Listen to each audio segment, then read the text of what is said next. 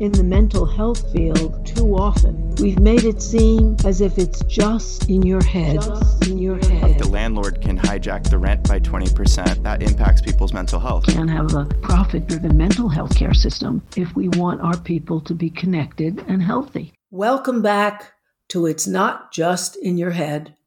In these times of the coronavirus, people realize there's a lot of stuff going on out there that is not just in our heads. It's not just in our bodies either, because we are sentient beings. And COVID is not just a physical crisis, although that's a big deal that it's a physical crisis. And there are all sorts of physical requirements of isolation and distancing, which affect people emotionally as well as physically. There are deep emotional issues that are raised by the coronavirus. And what Max and I want to talk about today is the emotional impact of the COVID virus on several groups of people, because there's slight differences, and of course, there's all differences in people, one from another, but we've broken it down into groups.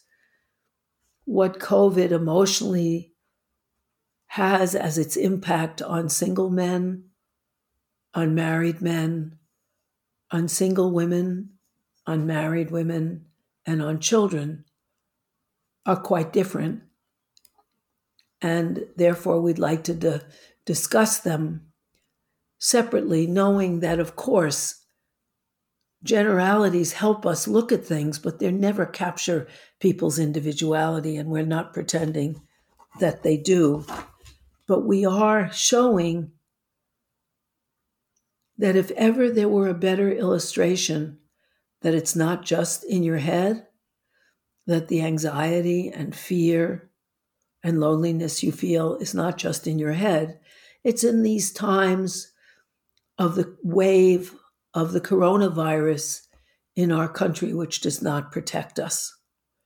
And so that's why we want to talk about that today. And as always, we welcome your feedback, comments, questions, protests, whatever is yours. And so first, we're going to start with the situation of single men. For many single men, they get their emotional connection and keep intact their rather stereotyped sense of masculinity by connecting emotionally with women around sex. So they have hookups with women so that they have intimacy and then could leave the next morning, or have relationships with women in which they're sexually close. Sex and emotional solace are very connected within the male stereotype in the United States. Professor Venkatesh at Columbia, has done amazing studies in which she found that in 40% of high-end sex work, expensive sex work, all men want to do is be soothed and comforted, to lie in a woman's arms, naked woman preferably, and be able to talk and relax and be soothed. Because emotional prohibitions are very strong for men, particularly the prohibition against fear, vulnerability, and loneliness. And so that they're often covered with sexual need when they're actually needs of all kinds, or with anger. That you can see that very clearly in the incel movement, where men who are involuntarily celibate hate women because they can't connect, because they're lonely, because they don't know how to be friends with women, because they don't know how to see women as people. And so they hate women and want to have violent sex with them. And they're the people who, in their greatest extreme, kill women, like Elliot Rogers, who couldn't get a date, and with the blonde sorority blondes he lusted after, and so he went around killing them. Or the man who couldn't get a date at his fitness studio, so came in and killed 9 women at the fitness studio. These are extremes, but they illustrate a real emotional deprivation, which is covered by Jackson Katz very well in a film he wrote called Tough Guys, where guys is spelled Guise, about the vulnerability under toughness. Single women don't have quite that problem. It's different, but we're talking about single men now who used to be able to hook up with women, usually, as a way of assuaging loneliness and have physical intimacy. One of the things that's striking is I was looking up Craigslist personal ads under COVID, and a lot of them are plaintive. I can't stand being alone. Be my COVID babe. I have a house on the seashore, on the Jersey Shore. Please come live with me.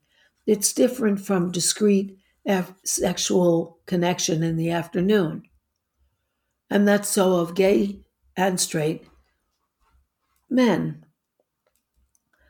Another problem for men, and particularly for single women, for single men living without women, or another man to be their partner, is that they're not really supposed to need, and need is very frightening, and they're very needy. And they're used, a lot of single men get their needs met in a sort of casual way. They don't have emotional friends often. Men, they don't call each other to talk about how they feel. They bond with each other through doing things, and those things are much harder to do with the COVID monster around us and with our lack of protection by our government. So that guys who would work late and then hang around with their colleagues and go to a bar or join the darts league at a bar, or who have time off on the weekends and are in a pickup sport, they go to the park and play soccer or ball or something like that, or are on a darts league or a bowling league, or are coaches for kids in sports, or who invite other guys over to watch a game and bond by cheering or jeering together while they have food and beers. There's that kind of bonding through an activity, which is now much more scarce, because now you should not be close to people. You shouldn't be breathing on people. You should do things at a distance, unless, of course, you're in the same household. And these are not activities for the same household. And so there is a sense of loneliness that's even greater. For men who are unemployed, it's even worse, because the two markers for stereotypic and unfortunately too widely held manhood are having a job and earning a living, and having a woman or a male partner as a regular partner. If you don't have those, you're considered less of a man. And men who are unemployed and who don't have access to partners because they're afraid they'll die if they hook up, or they don't have a woman that they know well enough who's safe, are terribly lonely and feel unmanned. One of the things that single men do in their most extreme, and it's always single men who do this, is mass murder. May saw more mass murders than any other month since recorded history. There were 59 mass murders in May. So there were almost two a day. And a mass shooting or mass murder is a shooting or murder in which at least 4 people are shot, not even including the shooter himself. And so that one of the ways men cover their vulnerability is with a gun. I'm a man, I've got a gun. As I might have said before, because it so impressed me, for the Bushmaster automatic weapon, one of the ads was, does your girlfriend or wife make more money than you? Delete your man card. Do you prefer tofu to meat? Delete your man card. And it went through a whole lot of behaviors that are not stereotyped. And then it said, buy a Bushmaster automatic weapon. Restore your man card. Now, because of the mass protests, they did take that ad off the air. But the fact that it was on the air and the fact that gun toting is a male activity, and in a map of the United States of insecure masculinity and the possession of guns, was an exact copy that those places in the United States where men have the most insecure masculinity, as shown by their buying testosterone products, penis enlargers, looking at porn, doing a lot of other things like that, were the exact correspondence of the gun-owning states. And so that is the worst outcome. Since January, 6,600 people have been fatally shot since January 2020, and overwhelmingly shot by men. Now, some of them have been fatally shot in gun disputes. But the fact that there's about 2 mass shootings every day is indicative of the people being driven mad and wanting to be macho and showing that they're not vulnerable, they're tough. They're tough behind a gun. Married men have a slightly different situation. There's someone around all the time. They can be less lonely. However, if their wife is employed and they're not, then they're frightened because they're unmanned, they don't have a job, and their wife does.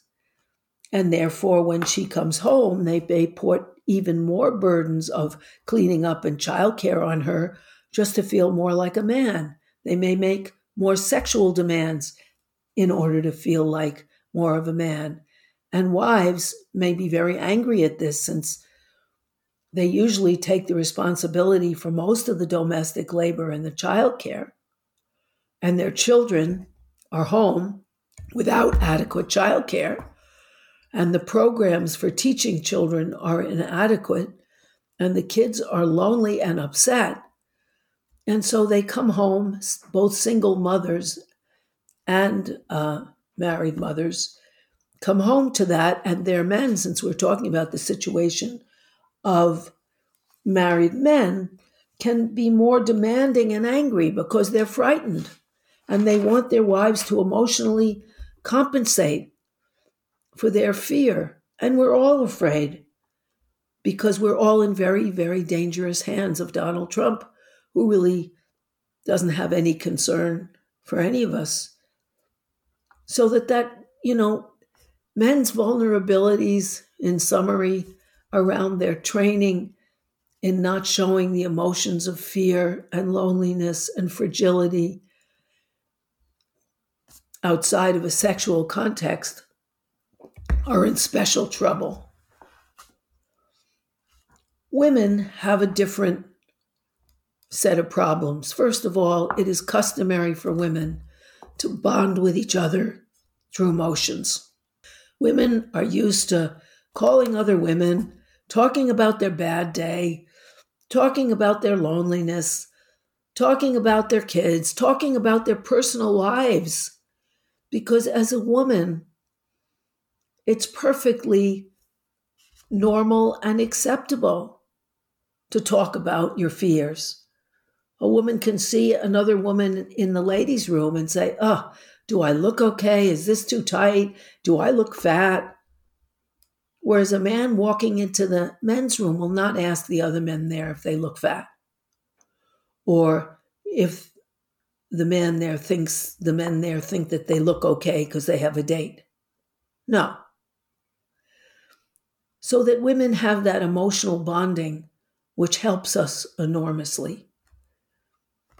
However, single women and married women have a problem. This recession, this capitalist depression, is hitting women more than men. Women's jobs, well, it's hitting women more than men because women are much more in the hospitality industry. They are the greeters at a hotel. They are the cashiers at a hotel. They're all the personnel at hotels, usually. They're also the waitresses and lower paid chefs. And so that they are much more unemployed. And for single women, and we have to remember that the majority of American women are single, and 1 in 4 children lives with a single mother, and single women are the poorest women, and 2/3 of the people, the women who work in McDonald's and other fast food places who are paid minimum wage, are women who often have children and are terrified because their children are home alone, because they can't afford a babysitter, because there are no programs for children like there are in Europe when people are home, because the school mandated homework on the computer won't get done either because their family can't afford a computer, or the computer that the school gave them is broken, or the kids just aren't doing it. And so that their children are also missing out on an education and being left alone, which endangers the children, so that they have over their heads the threat of eviction because they can't pay rent. And even if there's an eviction moratorium during COVID, when the moratorium is over, they'll never be able to pay that back rent. They used to count on, if they have children and they're poor, and single women are the poorest Americans, they used to be able to count on 2 meals a day free for their kids. At least their kids from pre-K on would get a free breakfast and free lunch at school. And so that the burden economically, the burden of feeding their children was much less. And when they're tired at the end of the day, and they don't really have the money to feed their children properly and feed themselves, they're terrified that their kids won't get enough and that they'll be homeless. And they can talk to their friends about it. That really helps. But it's not the same. All women are a large percentage of what they call essential workers. These are fast food workers, cashiers, hospital, low-level, low-pay hospital workers. And in spite of their saying that essential workers will get a bonus, actually they get 35 cents less than they used to, and they're not getting their bonuses, and they are endangered every day. So they're afraid of coming home and infecting their children. And if they're sick, they don't have adequate health insurance. They're really in bad shape. And that's so of married women as well. Married women have another grown-up to talk to, hopefully their husbands. But men are more needy, and women are expected to meet men's needs, so that married women have extra needy men, extra needy children, and the extra burdens of the assignment of being there for the children, which is harder and harder because the kids don't want to have lessons from their mothers. Their mothers often can't teach the lessons anyway, and it's an untenable situation. The mothers of middle school and high school children are particularly in bad shape because, look, let's face it, how many of us would want to stay home with their mother through middle school or in high school? None of us, I'm sure. Even if you have a nice mom, that's a bit much. At those ages when you're learning to grow up by bonding with your peers. And so married women, as well as single women, have a really tough time. And if they have to keep working as things like home health aides, then they're worried that they'll bring the disease home, so that they have that extra worry. Now let's go on to children. The situation of children is dire. They're not only missing a formal education. Children learn who they are from other children. The children who are most disturbed at clinics, I used to be a child therapist, and the kids that were the most upset were the children either who are heavily traumatized or the children of military personnel, because they can't make friends.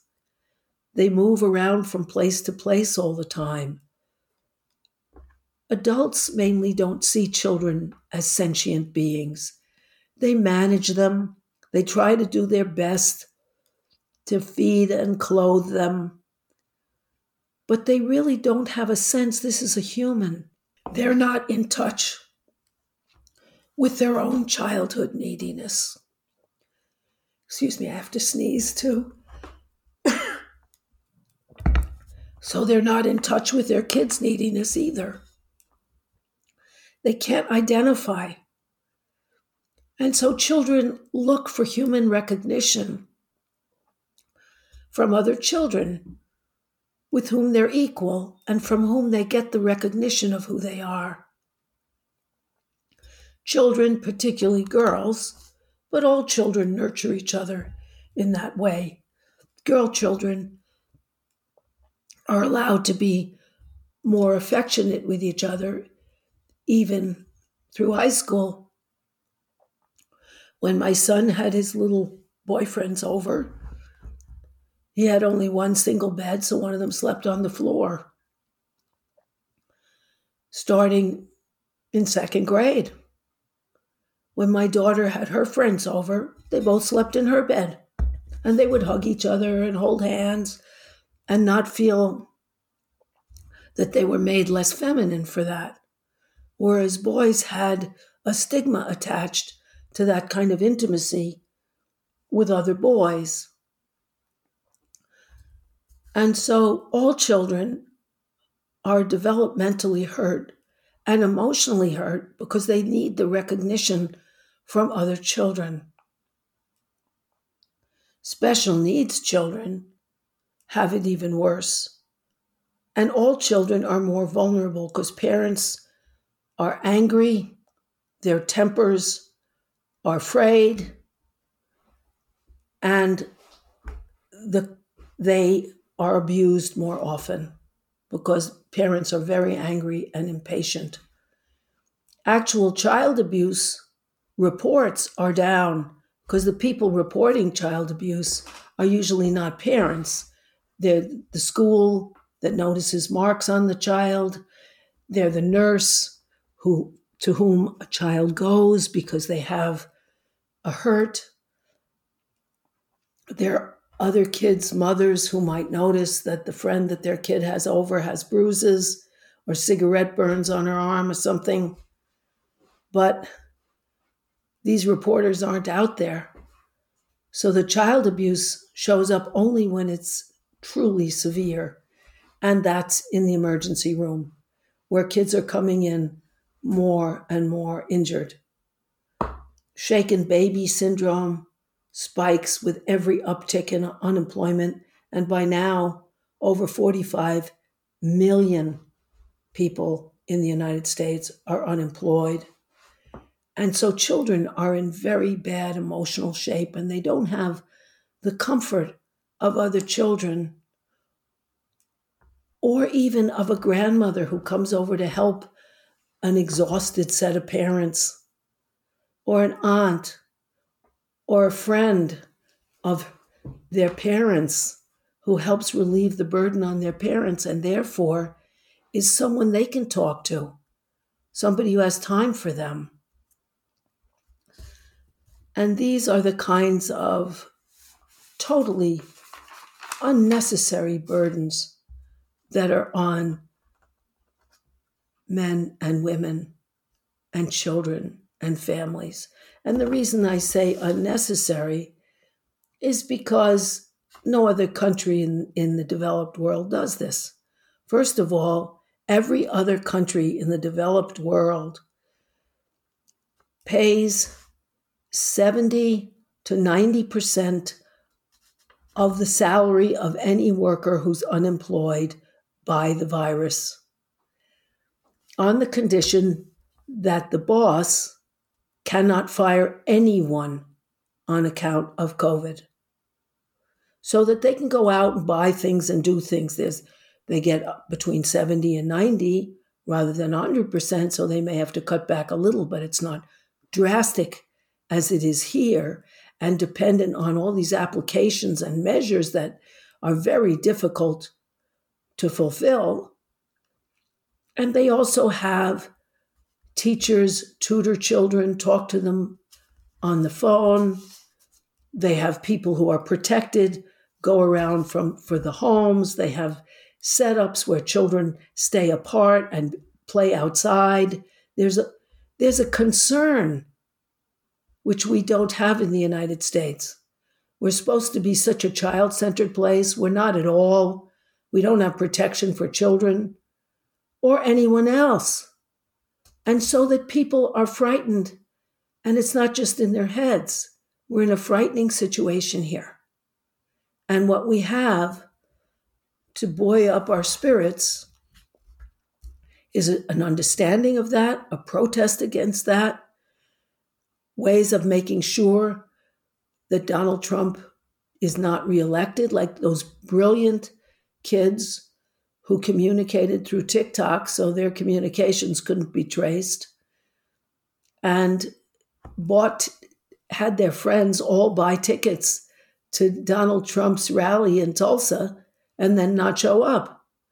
Also, they realized that the Trump campaign sells the stats of who they are and what they prefer that are on the application. So it also denied Trump's campaign of the money they get from selling their data. It was brilliant. People are finding brilliant ways of undermining this president who has undermined our lives so terribly. And it's not just in our heads. We're undermined emotionally also.